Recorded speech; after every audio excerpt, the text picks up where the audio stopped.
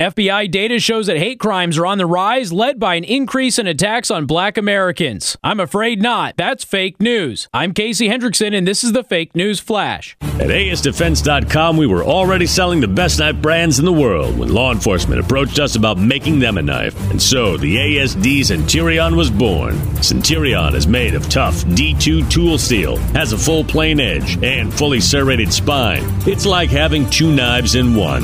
Centurion also has a gut hook, skull crusher, and storage inside the handle. Get your ASD Centurion today at ASDefense.com. That's ASDefense.com.